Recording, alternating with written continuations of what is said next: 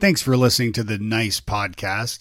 I'm Dave Delaney. If you haven't noticed, we've taken a little bit of a hiatus over the last several months. A big revelation was found. I have ADHD, and that explains a whole lot.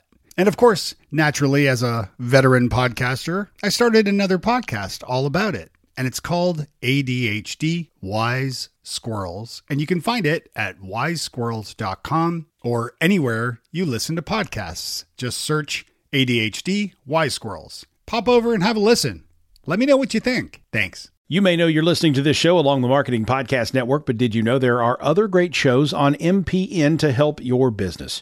Christy Heiler hosts a fantastic podcast called Own It. Christy, tell us more about the show. Own It is all about celebrating women and non-binary advertising agency owners. We talk about buying out of the Boys Club of Advertising because less than 1% of ad agencies are owned by women. And where can people subscribe? You can find the podcast at untilyouownit.com. We're also on the Marketing Podcast Network at marketingpodcast.net. And of course, you can subscribe wherever you get your podcasts. You heard her. Go subscribe. A teammate of mine grabbed my sport coat, my suit jacket from behind. I remember I had a big Dunkin' Donuts coffee and my laptop bag in the other hand. And he pulled me out of the elevator, like as the door was closing, with this regional manager and I guess it was his executive assistant, on the elevator. And like I spilled the coffee, I turn around, kind of like WTF, like what in the world just happened? Yeah. And he said, you never, ever ride on the elevator with that guy. And I remember thinking, I never, ever want to come across that way. Nice. Nice. Nice. Nice. Nice. Nice. Nice. Nice with Dave Delaney. Welcome to the Nice Podcast, all about communication, collaboration, and becoming better leaders. Today I'm chatting with Ben Landers, the CEO of Blue Corona.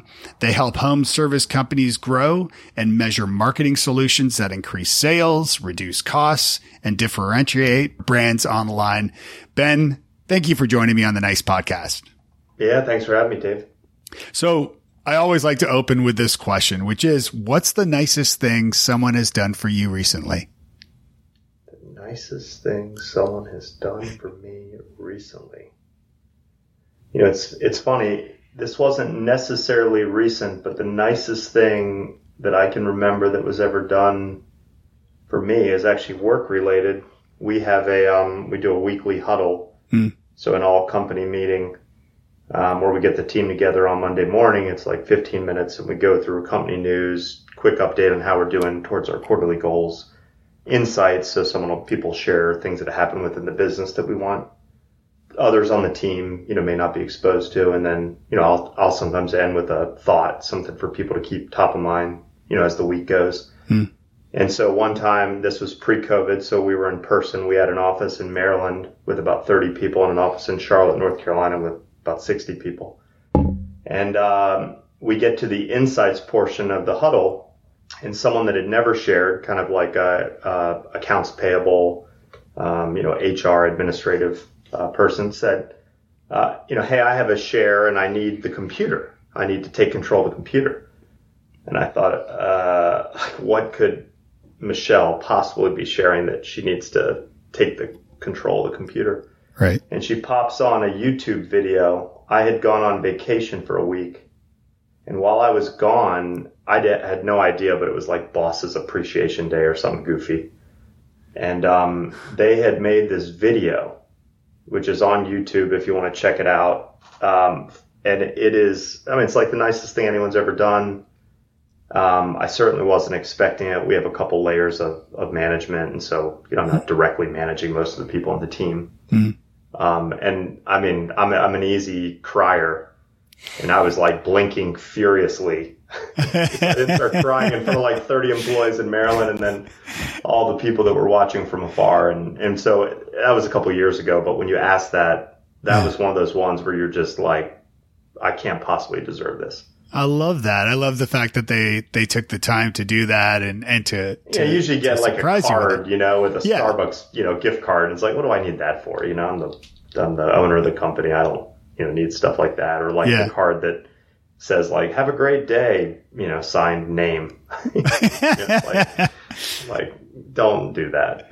So it was awesome, and I'll never forget that one. That's super cool. The and as far as getting misty goes, I'll be 50 in April, and I was listening to WTF. Mark, do you know Mark Maron, the comedian podcaster? No. Okay. No. It doesn't matter, but he's a pretty popular guy. But anyway, he, in his own right, he was talking, he's like in his, I guess, mid 50s probably at this point, but he was talking on an episode once a long time ago about suddenly, like when he turned around 45 or so, he was watching like one of those Cottonelle commercials with the, the kittens and the rolling toilet paper. And he started weeping, and he's like, what the hell is happening to me?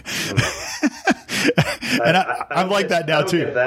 I don't get that, but I get the, I have a 13-year-old son and an 11-year-old daughter, married. And, we'll be sitting there watching like Rocky, where, Rocky 2, where, his wife's in a coma, and then she wakes up and says, Rocky, win. And like, I'm over there just sobbing, and my kids are like, Dad? Like, all right. So yeah, and then my wife now will call it out, like, have the waterworks started? Nothing ruins a good cry more than your wife, pointing all the attention, at you. And you'll have plenty to cry about soon. I mean, I hope you don't, but with an 11-year-old daughter, our kids are 14 and 15, and, it's interesting. Yeah, things have taken a turn.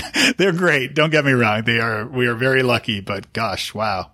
Yeah. Teen years. Whew.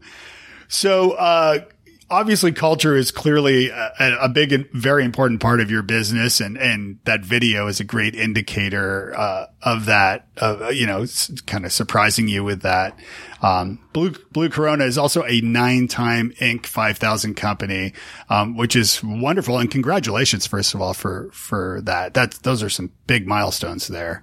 I appreciate it. My first job out of college was with a company called hotjobs.com. And my first day, a senior guy on the team was giving me a tour of the office. And there were these huge boxes of Inc. magazine with Richard Johnson, who was our CEO, on the cover. And he was like, that's our CEO on the cover of Inc. magazine. And I'm like, what is Inc. magazine? And he's like, looked at me like, seriously? And he's like, this is like the Bible for privately held, fast growing companies. And we were selling HR, recruitment software. So those were great companies to target. So starting my career at a company like that, and then every other company I've worked for except for one, all pursued that as a goal. So when I started Blue Corona, that was like goal number one. Let's qualify for it. And then I had a mentor and a business partner, and I said, I'd like to outrank him, in our first year of eligibility. And, we're really competitive like that. So and then we just kept that snowball rolling, really. And so what year did you first get one of the awards there? You've been Blue Corona. Sorry, go ahead. Yeah, I think it was 2012 was our first year. You got to do at least $1 million in revenue, to be, at least 100,000 in revenue to be eligible, privately held and all that kind of stuff. And then, so the first year that we did like $112,000 or $124,000. And then 3 years later, it's based on your 3-year growth rate. We had done like 2.2 or something like that. And, we would have been number one in Maryland, but Standard Solar, big solar company, had bought a company, and you could actually do that. I don't know if you can still do it, but back then you could acquire companies and count it as well. So if they had done it organically, we would have been the top, but they bought a company that was decent size, so they outranked us. But what are you gonna do? I know, but that's great though. What are some of the ways, beyond just naturally being competitive enough to try to get these awards and being inspired by, previous, management like, Richard Johnson, you mentioned? Were there things that he did to inspire you to, not just getting the award, but also like tactics or things to do to have a great culture? Great culture, not so much. I mean, when I kind of look at, I don't know if this is every entrepreneur, but, I had a bunch of jobs before starting the company, and when I was starting the company, you kind of take inventory of all the best aspects of every place you ever worked and all the people that you worked for, and sort of, I kind of think of it like a tour bus, like a hippie tour bus, where stickers all over the back, like this car climbed Mount Washington. Yeah. It's sort of like you take all the best things that you've picked up over your career, and then, it's like when you're starting a business, it's like, hey, I want to have the kind of business that I would want to work for. And so, like in Richard's case, Richard was, I was in the Chicago office. We were headquartered in New York. I don't know how many employees we had when I was there, but we were a publicly traded company, so it was a decent sized company. But Richard would come to Chicago and take us to happy hour and have beers with the team. And, he was, on the one hand, you'd see him on CNBC and Wall Street Journal, but then he'd be sitting in a bar in Chicago talking to, the frontline sales guys and gals that were, I was right out of college. And so this guy is like, this multi-millionaire, bigger than life, great, really charismatic guy who's like, having beers with us, talking to us about the growth of the company, how much he appreciated what we did for the company and the calls that we made and closing business. And so I remember thinking like, and I've had other bosses that were like that, that were just, it's like there's one person, they're not like, it's not like, the business version and then the let loose version, sort of that authenticity of like, I think Richard is just a genuinely, great guy, great entrepreneur, and, wanted us all to succeed, recognize the role that we played in helping his company, grow. And so I've tried to do the same thing. No task is, is above me, as we've built the business. And, I have a very specific way that I think about culture. But I didn't sort of come up with that until, a couple of years ago. So, I think, again, what I've tried to do with the company is like be very clear about what we're trying to achieve, be very clear about the kind of the core values, the non-negotiables, and then do what you say, kind of have your actions match your words always. And if you just do that, I think you can end up with something pretty great. And I look at Richard, I look at a guy named Aaron Christensen, who was my boss at WorldCom. I look at Bob Perini, who is my business partner, one of them. They're all, they all operate the same way. Very consistent in actions and words. You'd mentioned kind of noting like some of the best things that these former bosses did and ideas that you had, as well. Did you keep actual notes of these things to one day implement for yourself? Or is this something you just kept in the back of your mind, or something you journaled or something like that? A little bit of all of that. I mean, I don't know if there's probably a name for this, but I'm not smart enough to know what it is. I am sensitive to sort of the personal dynamics within an organization. I mean, I'm sensitive to the way people behave. I'm sensitive to the way people act. I'm just attuned to that, or like I have an intuition about that stuff. I always have. And so, I didn't like, with Richard, I remember thinking, I don't ever want to come across, I don't even want to give the contrast, but I worked for another company where shortly after joining, it was a much bigger company. Shortly after joining, I started to get on the elevator with the regional manager, and a teammate of mine grabbed my sport coat, my suit jacket from behind. I remember I had a big Dunkin' Donuts coffee and my laptop bag in the other hand.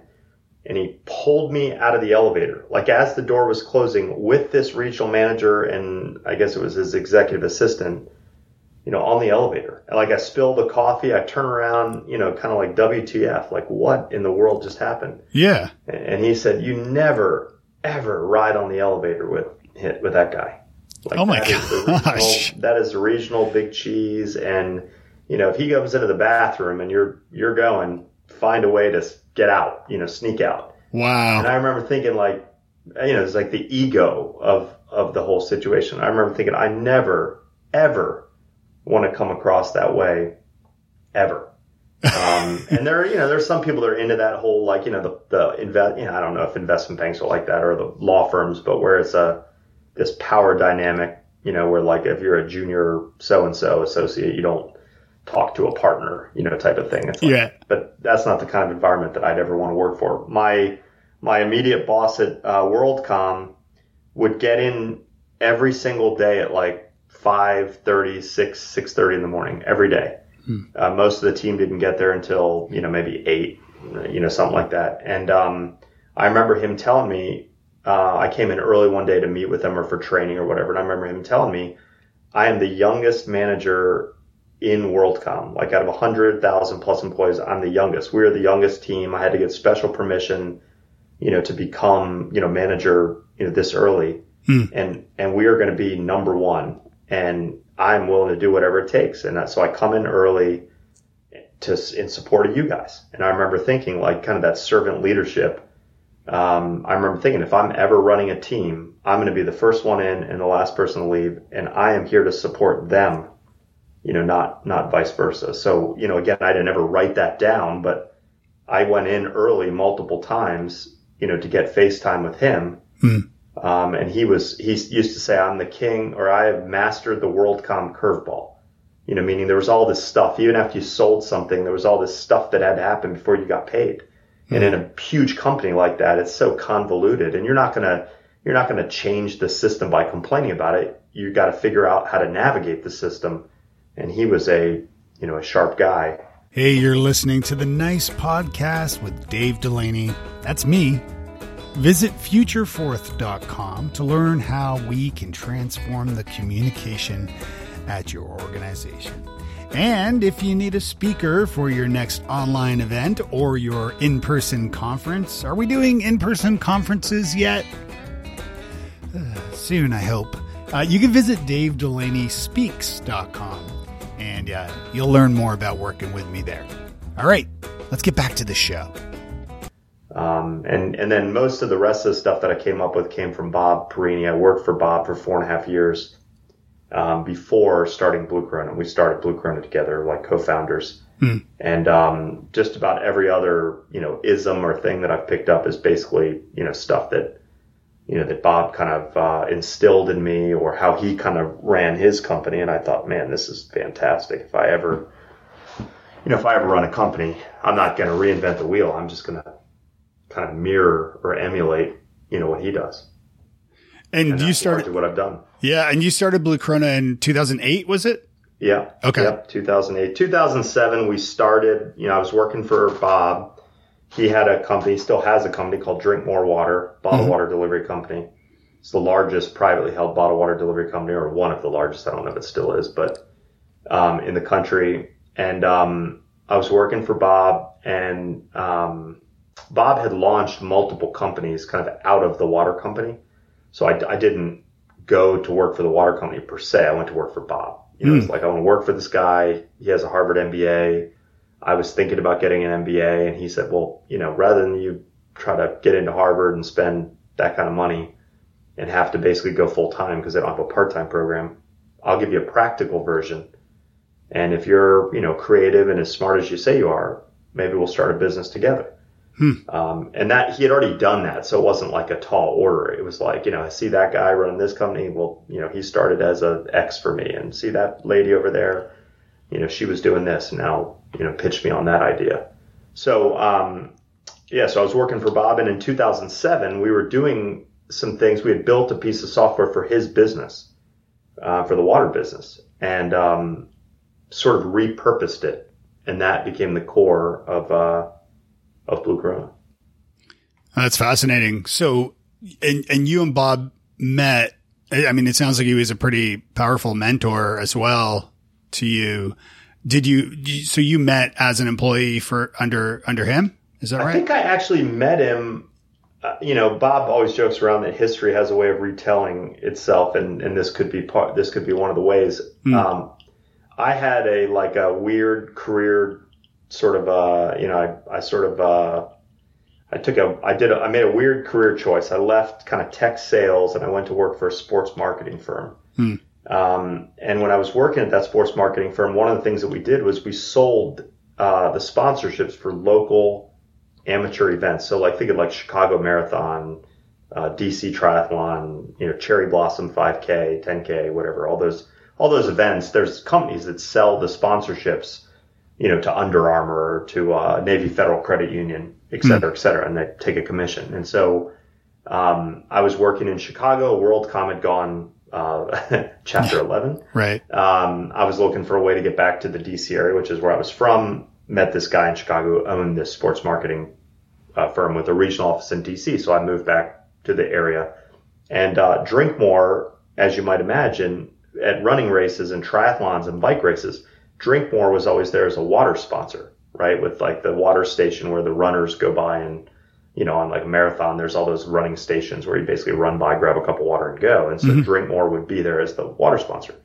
So I met the guy who was a owner of Drinkmore Water, who worked for Bob. And I used to see him at all the events, and we became kind of friendly. And one day he called me and said, I'm from Maine, and my wife's from Maine, and her parents are sick, or we need to be closer to them. And I want you to come and interview for my job at Drinkmore. Huh. And I think I had met Bob once before mountain biking. Bob's a big biker, mountain bike, road bike. And back then I was a big cyclist. And, I guess it was actually a very little cyclist compared to what I am today. I was much thinner back then. And, and so I think I met Bob mountain biking. But then, really, hadn't put it all together until Phil, his right-hand guy, called me up and said, hey, I want you to come in. And Phil was the vice president. That was his title at Drinkmore. And I thought, I'm a regional sales manager at that time. And I thought, it might be kind of cool to kind of get out from just being in sales, quote unquote, to learning more about the rest of aspects of business. But Drinkmore Water was a really small company, like $4 or $5 million company at that time. And so having worked for hotjobs.com, WorldCom, these publicly traded companies, and then going to work for Bob, it was much different. I didn't have like a budget or like, there wasn't all this bureaucracy of, the WorldCom curveball didn't exist. It was like, if I wanted something done, I could just say, Bob, I have a great idea, and lay it out for him. And then he had the power to say, that's awesome, do it, or you're an idiot. Let's talk about, there's a learning moment in here. Right. That's interesting. So with Bob, you could ride the elevator with him. We didn't have an elevator, but if we had one, yes, I could ride an elevator with him. We went mountain biking together. We would go out to Park City and Park City, Utah, and go on bike trips and stuff. And Bob is just like Richard. And again, maybe there's a whole different Richard Johnson that I don't know. But Bob, one of the things that I always admired about Bob was like there is one Bob. He is like, it's not like he's at work with the work face on and then, with his family and as someone else. Right. I joke around. People talk a lot about work-life balance, and I am not a preacher of just because I do something, you should do it. But what I felt like with Bob was there was no difference between, like, Bob was kind of always working and never working at the same time. Like work, he used to tell me, like, business is a game. It's a sport. It's no different than like, if you're into like video games or something, but only with business, it's life changing when you win, when you advance to the next level. And so, we'd be on a plane flying somewhere, on a weekend for like a fun trip, play golf or go biking. And next thing you know, Bob would be back by like the restroom. This was, might have been, I guess it was probably post 9/11, but Bob'd be like waiting back for the restroom. He'd be like talking to some random guy, about where we're going and whatever. And next thing you know, he'd come back and give me the guy's business card and say, like, when we get back, call this guy. He wants to set up he wants to talk about X or what we're doing with digital marketing for Drinkmore. And I'm like, you met the guy like at the bathroom on the plane? Like, and Bob's like, well, I just told him where we were going. And then I asked him what he did for a living. And then all of a sudden we were, shooting the breeze. And so I'm the same way. I don't draw these lines between work and home, fun and toil. Right. I don't see it that way. Well, you've got to enjoy what you do. I mean, or you don't have to, but of course it's going to make life pretty crummy. I mean, and then when we have employees, I had an employee once that said to me, you're asking us to give up our life for Blue Corona and And the vision is to help small businesses grow and creates jobs and all this kind of stuff. And we need a more compelling vision, in order to like sacrifice our lives for the company. And I said, wait, just stop for a second. First, if what you've heard from all my ranting and speeches that I give to the company is that I'm asking you to give up your life, like a mission for Blue Corona, I'm so sorry. Like I have way miscommunicated my intention, because I do not want you to give up your life. I do not want you to miss significant life events in the name of growing Blue Corona and helping our customers succeed. That's number one. Number two, what we're passionate about, what I'm passionate about, helping businesses grow. I mean, Elon Musk might want to colonize Mars. There's nothing I could be less interested in than colonizing Mars. Google might want to organize the world's information. I love Google and they're a key part of our business. There's nothing about that I'm particularly into. So I said to that person who mentioned that to me, if that's how you feel, that would be like a big red, orange flag that this may not be the right place for you to plant your long-term roots. And there's nothing wrong with that. I'll help you find something that's more compelling for you. And in the meantime, certainly do not give up your life in the name of helping Blue Corona win, because that's I get passionate and worked up about stuff, but sure. You might have misinterpreted. I might have miscommunicated. What year do you think that was, give or take? Probably 2013, 14, somewhere in there. Okay. That area. Yeah, I was curious because you started winning awards in 2012, and I was thinking this might have been one of those moments that you realized maybe you need to like communicate your own goals for the company and for the culture itself more, differently perhaps, or was there some revelation in that? Was it just like one guy that misunderstood, or was it maybe like, oh wait, I should probably like really tell everybody, hey, this is not life, this is part of life. No, I probably still err on the side of, we have always tried to grow the business quickly, to be the best at what we do, to be the authority within our space. So like when we want it to be, when you think of home services, the best digital marketing company out there, we want you to think of Blue Corona. And, maybe this is a poor analogy, but it's like, would be more like winning the gold medal than like winning your, county's, championship, right. In like Little League.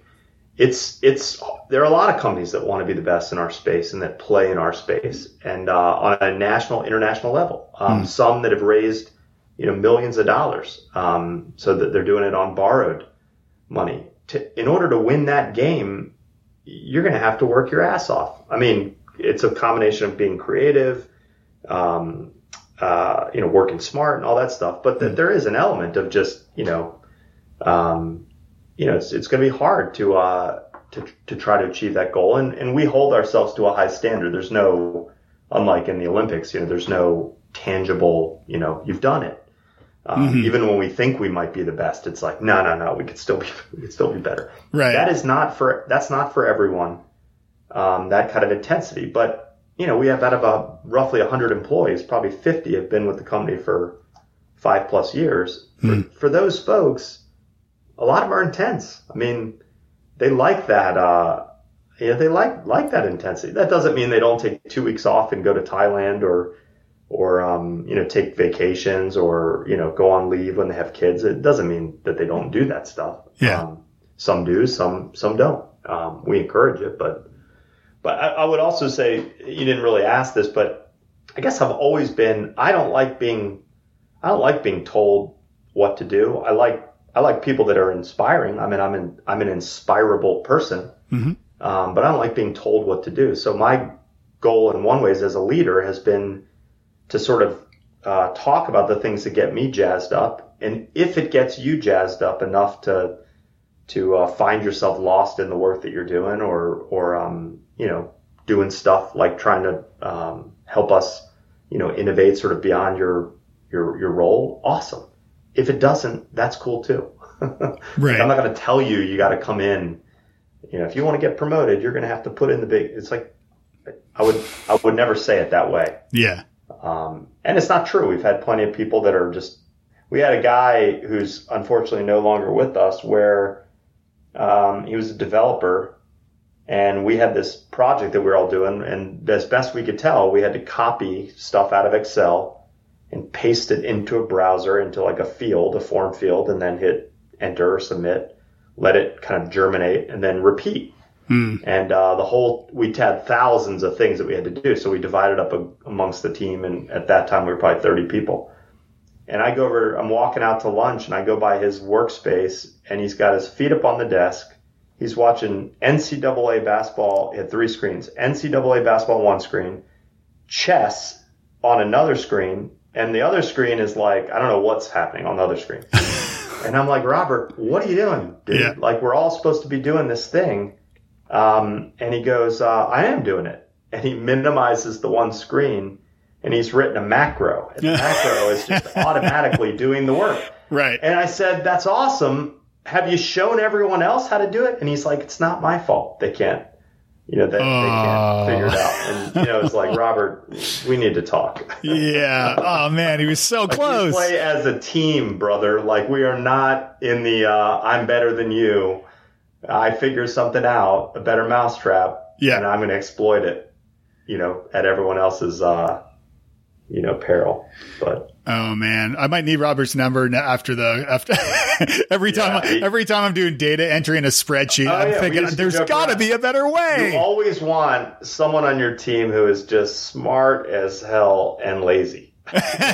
One of those people, because they just are always going to look for, like, how can I not do work? How can I not do work? Right.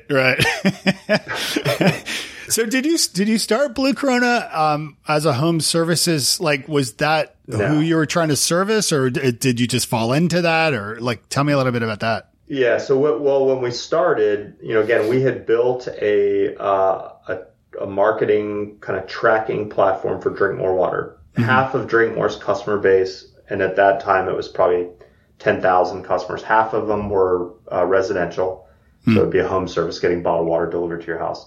And half were commercial.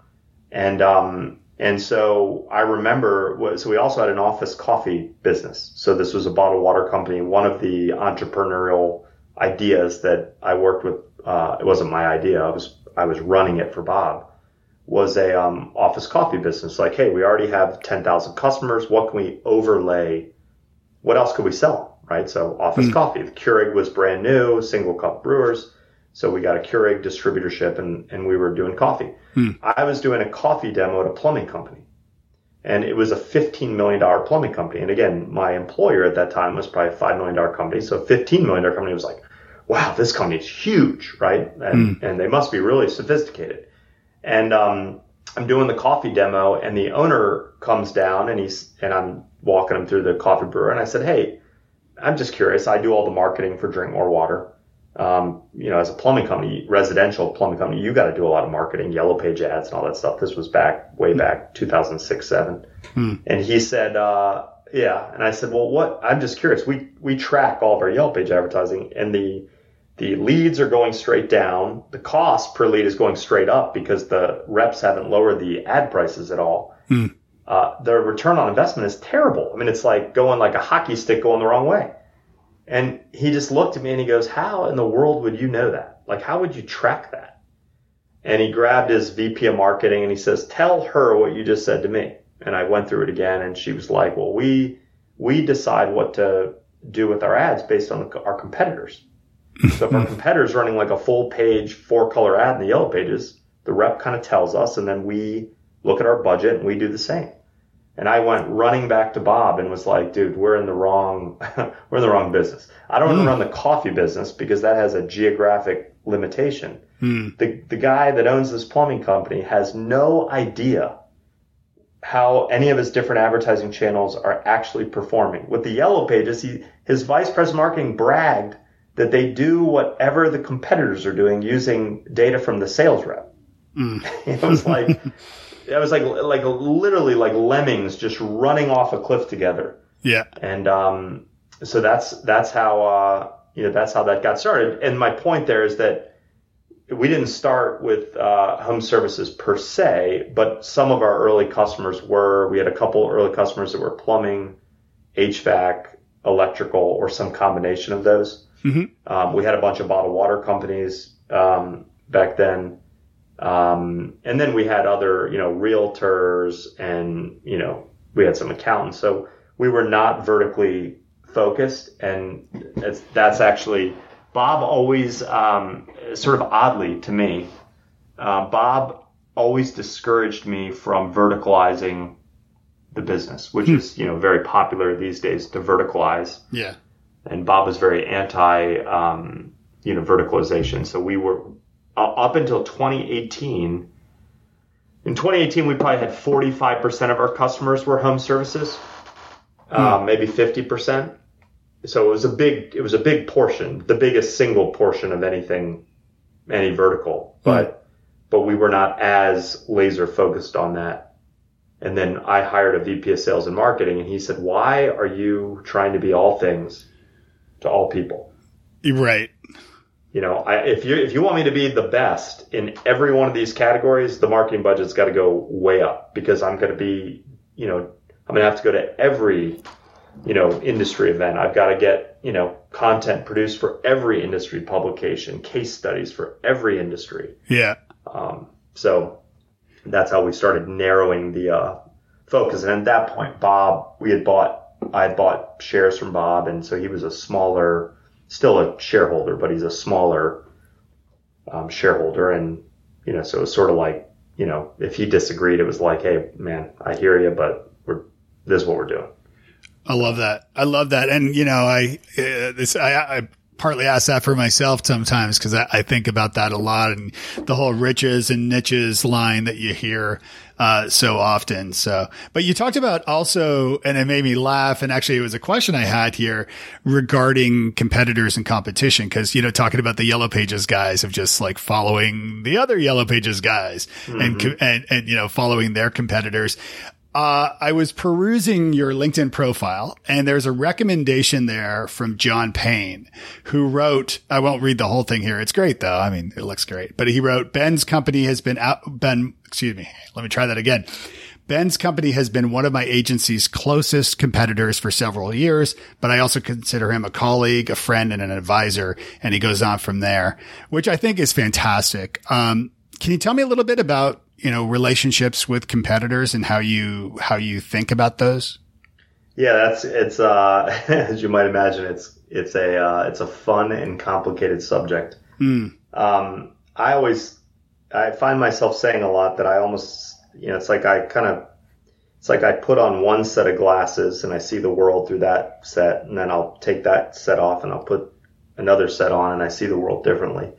Or maybe a different analogy would be like, on one shoulder, I've got one voice saying like, the world is, there's abundance in the world, and it's not you versus John Payne.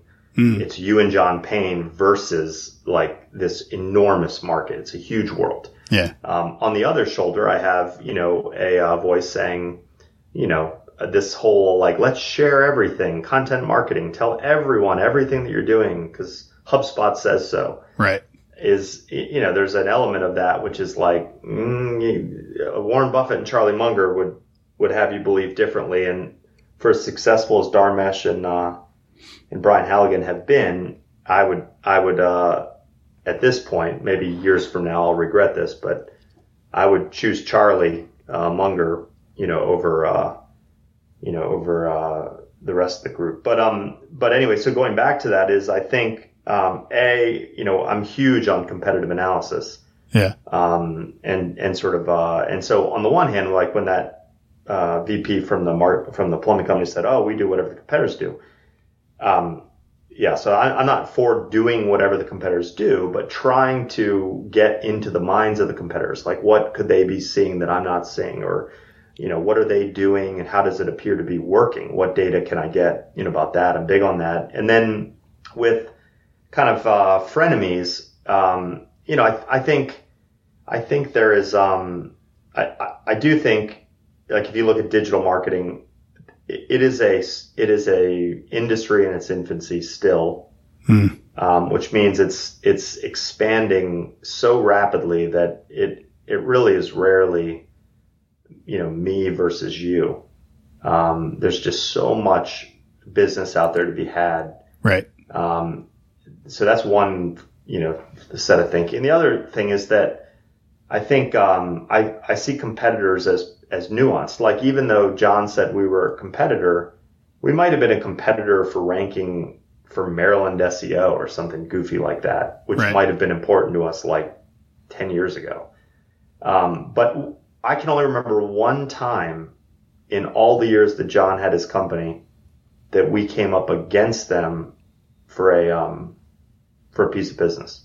And I don't remember who got it, but if they got it, we shouldn't have got it because they were doing things kind of executing a different playbook than we were.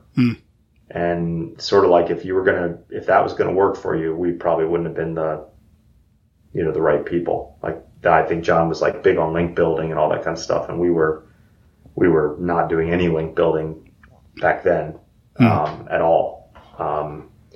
So I mean, I guess I look at it in a more nuanced, more nuanced way. I think at first pass, you can look at a lot of companies and go, oh, how could you guys be friendly? You're, you're competitors. I also think you get to a size where, it's much more interesting to me to talk to a competitor and kind of understand our gross margins and, why are you putting managers below the line instead of above the line? And how do you think about this? That's more valuable than some stuff that I might give away. And one final piece, which I'm sure you're aware of, and I'm sure a lot of your audience is aware of, is you also realize when you've been running a business for a while that the idea, the knowledge, that is like the tiniest piece. The execution is everything.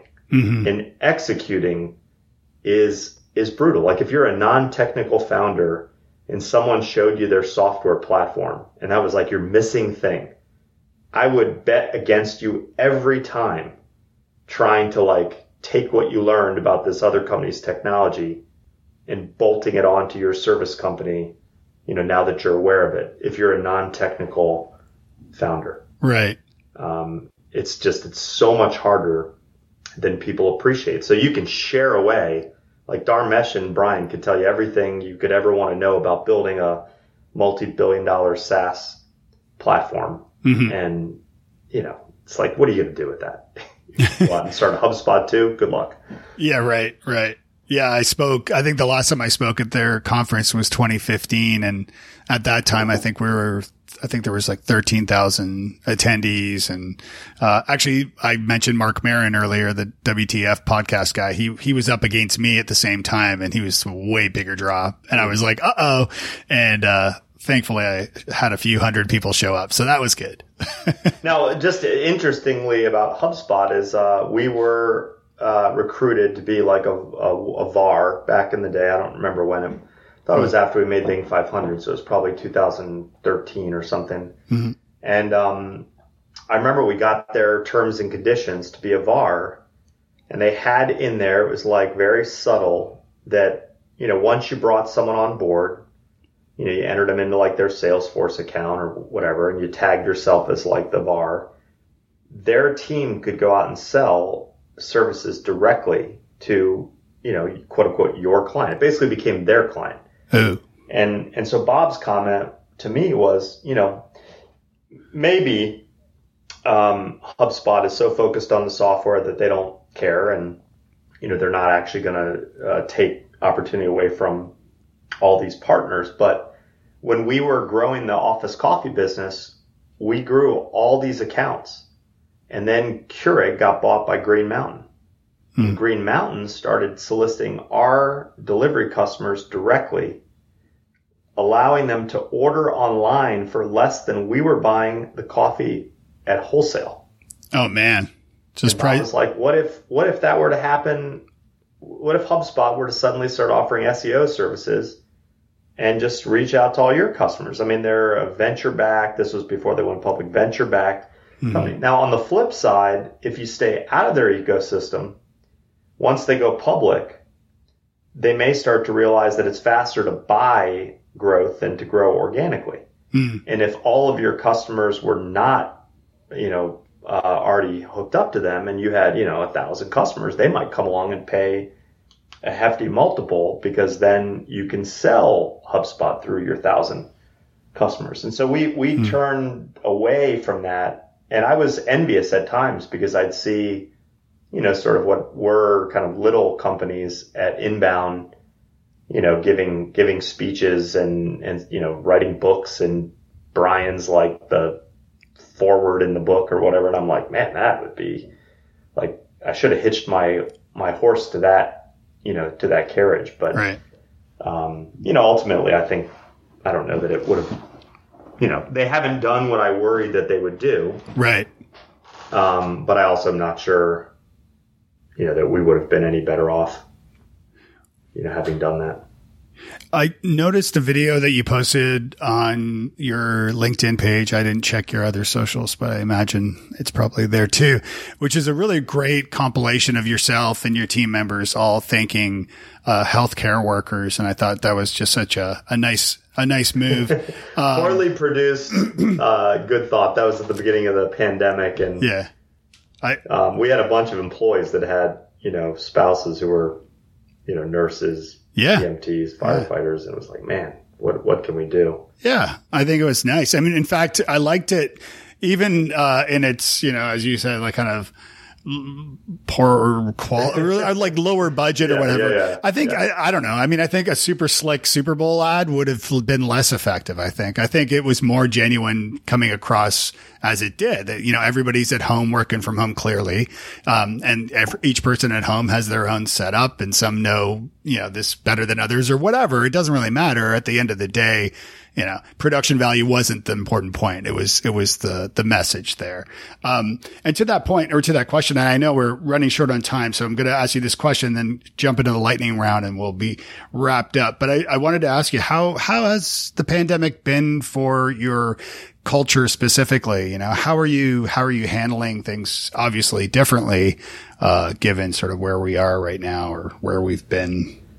Yeah, I every time I think about that, I'm conflicted, because on the one hand, I think we have really thrived, through the pandemic, in a bunch of different ways, and I'll hit on a couple at a really high level.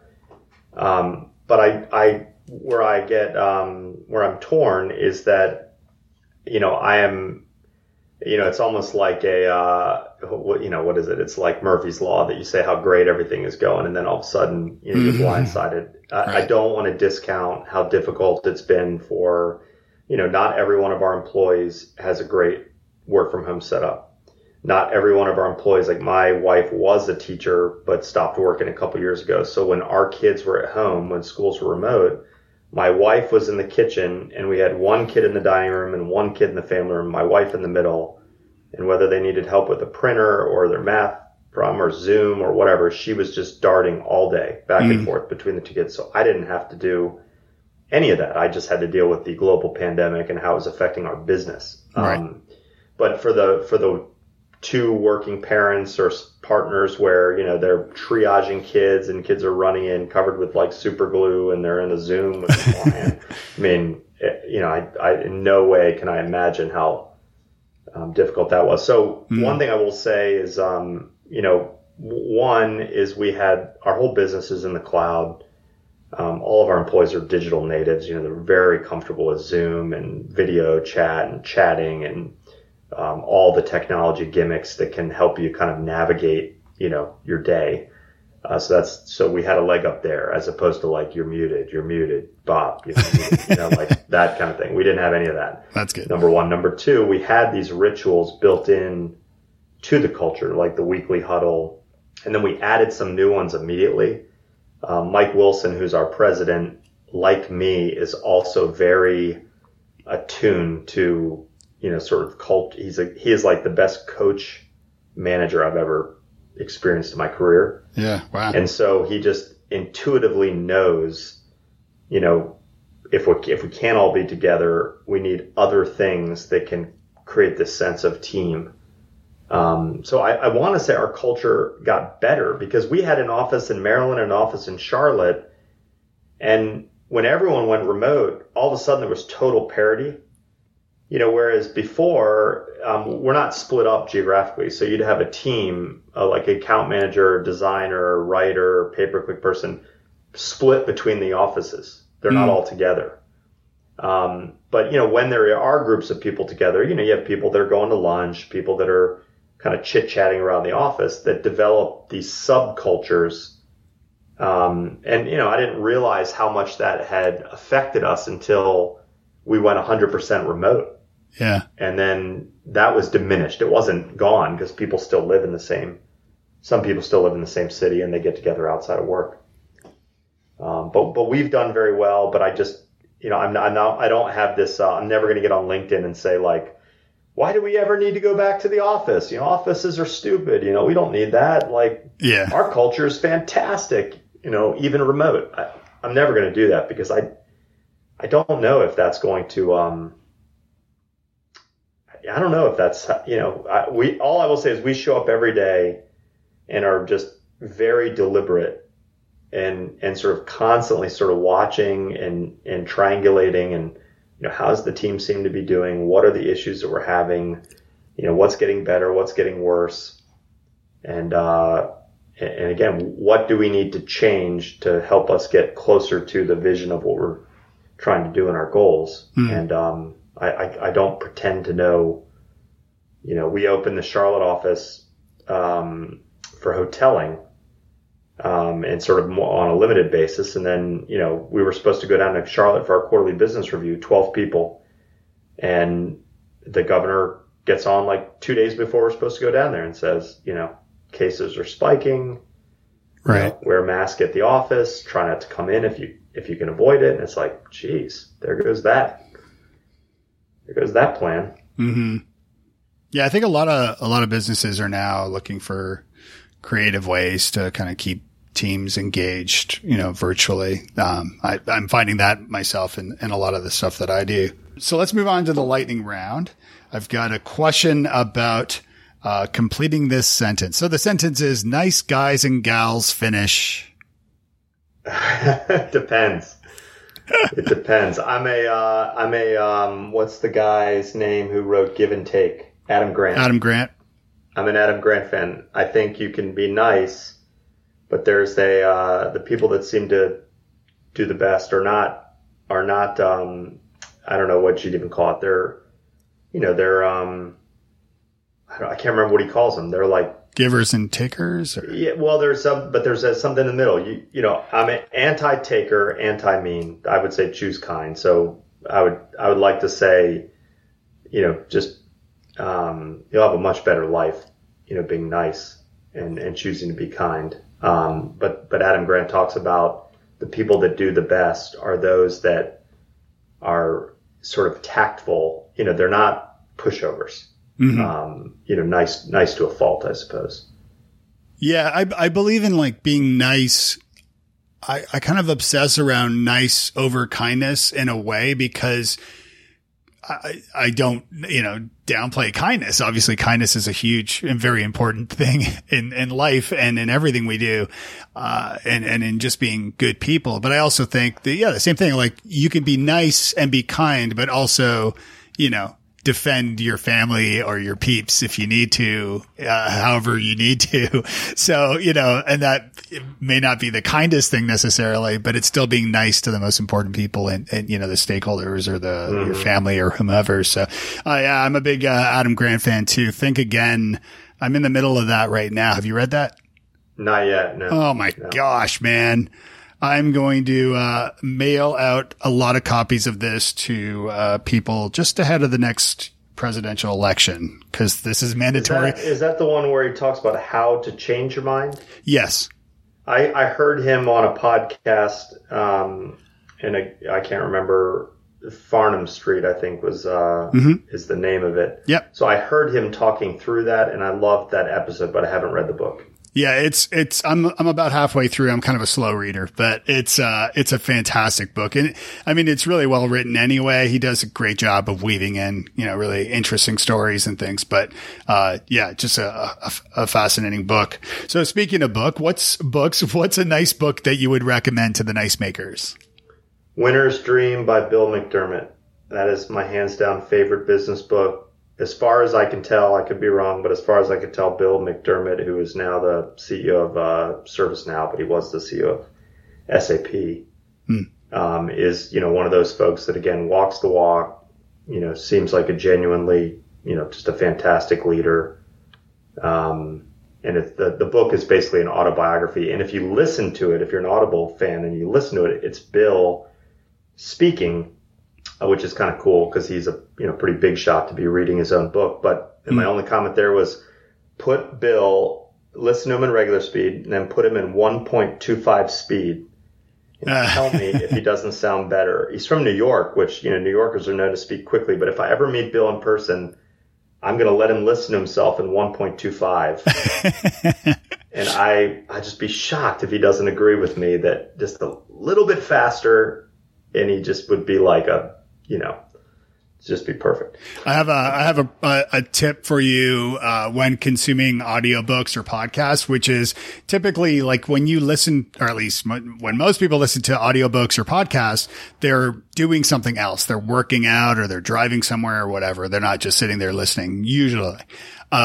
So and I'm a big, like every book I read or digital book I read, not nonfiction, or the actual hard copy, I will take tons of notes within the book and then I'll return and transcribe those notes later into like a blog post or something. So I retain the information basically.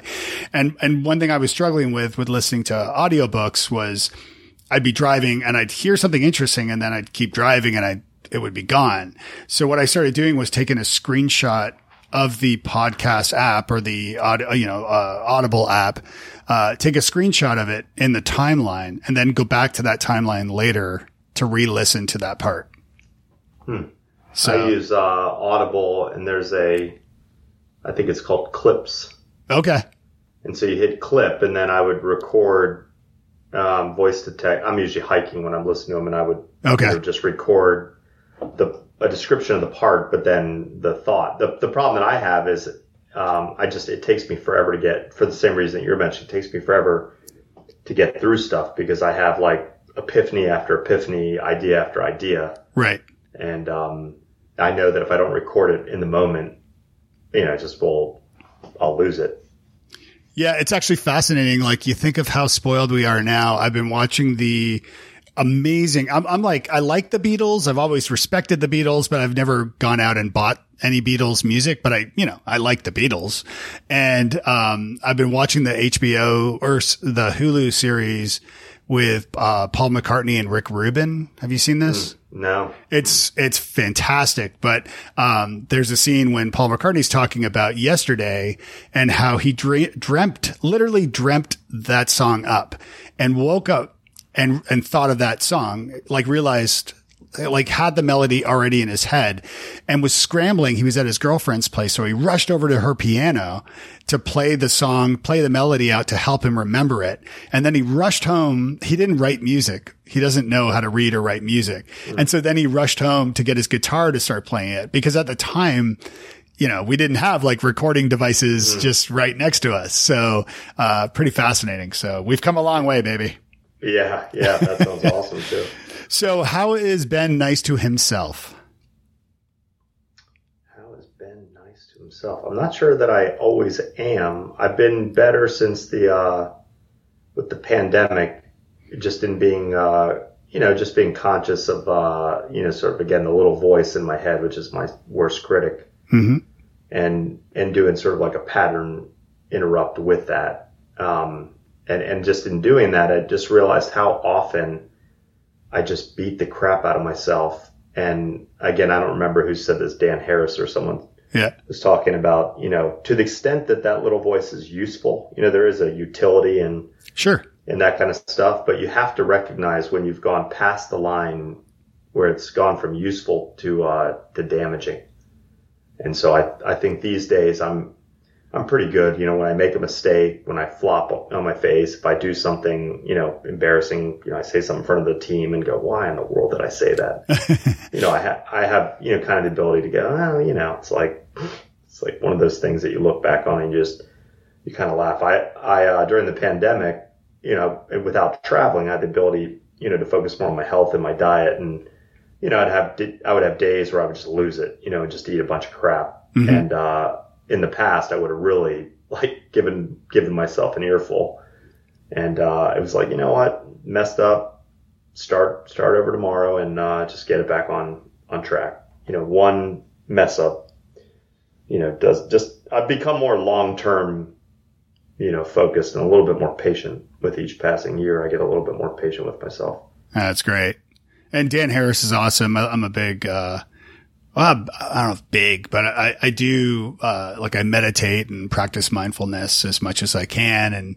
But I still consider myself a total novice, even though, you know, maybe been a year or two. I thought that part in his book was just so good. At one point, he kind of says, you must be asking yourself, you know, if you're listening to this book, like, you know, how do a bunch of people in New York City, which is like the most aggressive career place in the world.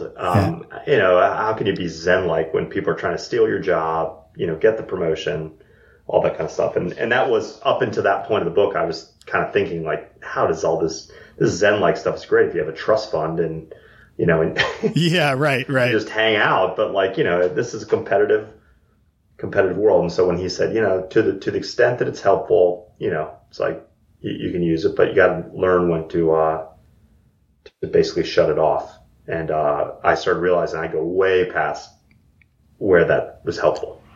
So I've become more nice to myself in that regard. Yeah. I like that. And if you had a billboard, what would it say?